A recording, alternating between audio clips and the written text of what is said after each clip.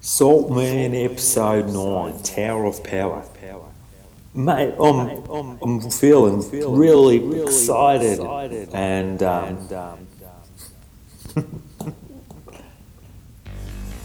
whoop, whoop, whoop.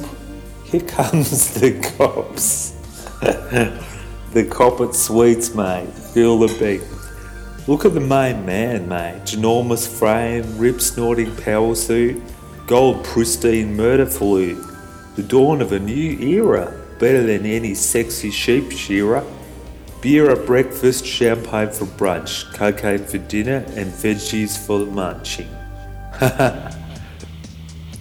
So to pick up where things left off, we were getting oppressed by the grey-haired power packets. We went to war with them and we won. We just won the crap out of it. Yeah, cheers, mate. Good to have you here for my happy birthday.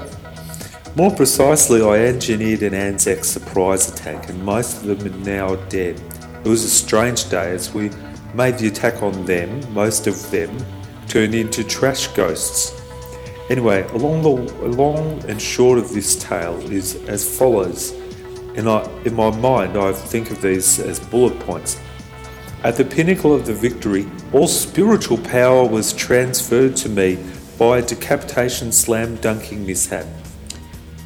Through a bizarre sequence of events and illegal loopholes, all business assets, property, cash, firearms have been transferred to the Nocturnal Village, with me as executive dictator and beastmaster. I've now got property, a seat on the boards and a stake in multiple companies, a record company, fashion label and mail order wife business. I now have a massive, powerful portfolio to manage with the ability to grow a multi-billion dollar Australian and Oceanian empire of legitimate slaves. The Nocturnal Village is now what I would call a winning zone, with a number of new constructions going up, massive V8 trucks doing huge burnouts, and new guard towers. I've had a makeover, as the yuppie moguls say. I now have massive slick back long blonde hair, wear massive $1,000 orange and green power suits, and big sort of old-fashioned wraparound sunglasses. Due to the dramatic cash flow, I don't feel good about this, but my cocaine addiction has just soared me into new places. I mean, I've lost at least 2 dogs worth of weight, and I've replaced it with working out in our $200 Muscle Man Labyrinth gym. So I'm quite ripped now and buffed up like a real animal, but with downsides too. My eyes are bloodshot, but that's hence the Terminator glasses, and a pretty sort of intimidating and powerful look, I reckon, but a little unhealthy. So, first point of business, we've been left with some investments in the new Nauru powerhouses. Now, the tiny island is full of fuzzy-wuzzy tough guys, and they became millionaire land pirates with the luck of millions of birds crapping, turning into their whole island into this expensive phosphate. Man, if the seagulls were shat on my head while I slept at night turned into golden flakes, I'd be a happy man. So we had a meeting lined up with the Nauruans. What have you got? A rich little latte? Did you make it rich? I'll be the judge. Oh, rich enough. Not the pinnacle of rich, but rich enough. What's that, boys? Sweet as a nut. Sweet as a mother bitch, I reckon. So we had a meeting line up, with these fellas at Nauru House, which at one stage was the tallest building in the city. I mean, wow. What a great for this island of winning pigmen. So me and Cold Iron, we rock up, and gee, the building was bloody impressive. It was like Logan's Run had been turned into a dream about scalpers in a boring war zone. And as me and Coldy walked up the Robocop-esque Exhibition Street, I looked up at this skyscraper and I couldn't believe how my luck had changed. I mean, now I had the opportunity to build an army, pump up my dreams to become real nightmares for others, and just finally be able to make more cash than my sanity can handle. So we shot up to the top floor to meet these Nauruan winners. They were friendly guys, big smiles, warm handshakes, awesome office interior. We sat at this big mahogany table, looking out across the whole city, talking about the opportunity for me to invest the billions of dollars these fuzzy friends had made from seagulls literally shitting on their island. At last I could know how to make millions of dollars from animal feces, which has been a dream since I was a tiny toddler, overflowing my dirty little nappies until the poo caked around my anus as it dried. As the meeting went on, the Nauruans and their lawyers and accountants, they were going on and on about dividends and I can't even remember, property, investments, burgers, sodomy, cash, wine, etc. And I zoned out and just thought about what was for lunch. Then all of a sudden they look at me, all of them. And Cold Eye and awkwardly, he's nudging me saying, "Hey Salty, can manage that, hey? Can you manage that, Saltman?" He said, and I paused, I stood up, and then I ranted like a grieving homosexual. When you're in a corner sometimes like that, you just rant, and it seems to work. So that's what I do. I'm just like, I can make it all happen. Everything from massive pyramids of gold and more cash, multiple billions of powerful babies born. And they looked back surprised, and they just said, "Oh, yeah, sure, we'll put you onto the next flight to Nauru then, Mr. Good fellow." And Cold Iron just shrugged his shoulders. I mean, he was, within minutes, this car pulls up for Essendon Airport. And in the car, I'm given a bag and a folder, and in the bag is a Hawaiian shirt with pink shorts, thongs, and a 44 Magnum hand weapon. And in the folder, there's a list of things I've been asked to do, right? And as a new business partner in that of the Nauru Phosphate Holdings. And there's this list, so I'm looking through it. Let's have a look.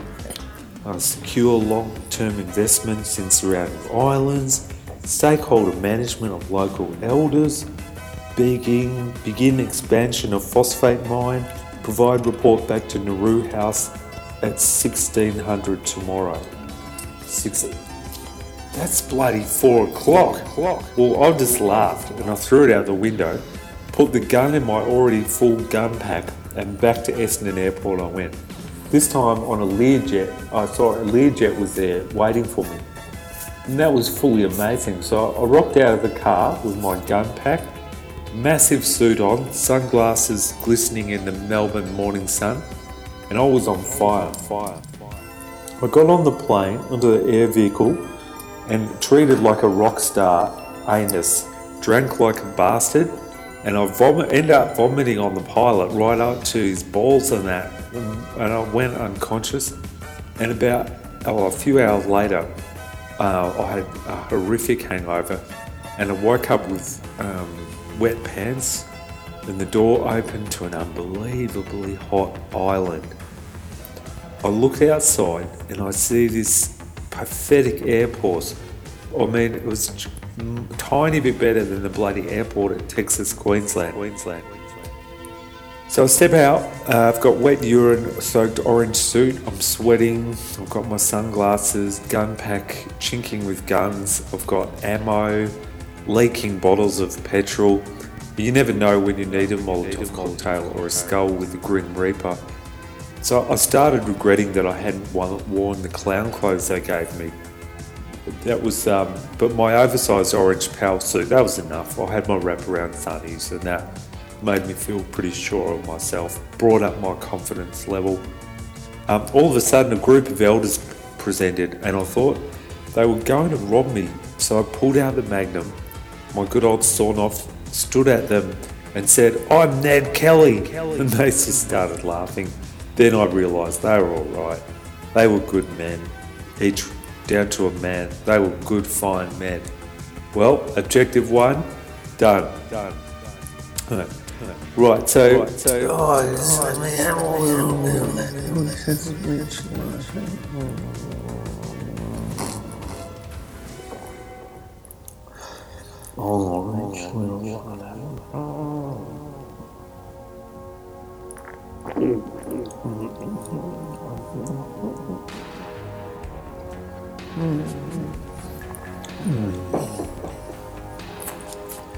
yeah, so they took me to this pathetic office. We ran through a range of business options and I just roared, "Sounds good to me, fat people."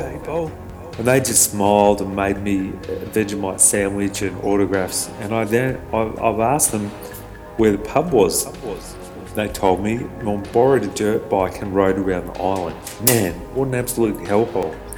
I mean, some parts are beautiful, but the mines were dispersed with fishmongers, smiling locals and huts. And on the other side of the island I came across a strange shack. It had Nauru Insurance Corporation on it. And I've been riding hard, needed a crap and a beer, and I knocked on the door, and to my absolute delight, some sweaty Soviet hunks appeared. Now, I was entranced by these accented, shirtless, tough guy, hard-drinking muscle men. We went from beer to vodka to naked Russian roulette with a piss pistol. And I realised this was the place to invest, right? I mean, the fat locals had invested in a brewery in Guam and other countless pieces of crap. But these Ruskies told me that if I gave them all of the money that I had control over, they'd just invested all over the world with massive dividends. Later on, we started driving around the island in their larder, just, firing RPGs to mines and villages and that. It was hilarious stuff, joking around. And I woke up on the tarmac 8 hours later, right? And it was bad business, blood, vomit, coke, bullet cartridges, littering all my body with the Nauruans standing right over the top of me, just looking at me. And I was so drunk, and they just yelled something about absolute bankruptcy and white monkey devil. So they threw me onto the place. I drank more, passed out more, vomited again on the pilot, and landed back in a glorious Melbourne. Now, when I landed, I went to an ATM and checked my bank account. Things went white. I fell to the ground, hands reaching for the sky, screaming, "I'm the king man, the king monkey." The dividends had paid off. The Russians had made me $4,000. I could now do up skeleton like a real beat, cutesy little animal. The next day, Cold Iron came into my chalet and went through and threw the paper at me. Page 3 read, "Nauru on brink of catastrophic financial bankruptcy and will become fattest nation on the earth." Well, I just laughed. I rolled over and worked out how many wheat bix I would have for my breakfast. I got my wheat bix calculator out and punched in the numbers. And what came up on the screen when I turned the calculator upside down and looked at the numbers, it said, "Living the life of a massive man, signing my own life away, Splitters Ridge, Whistlemania 200.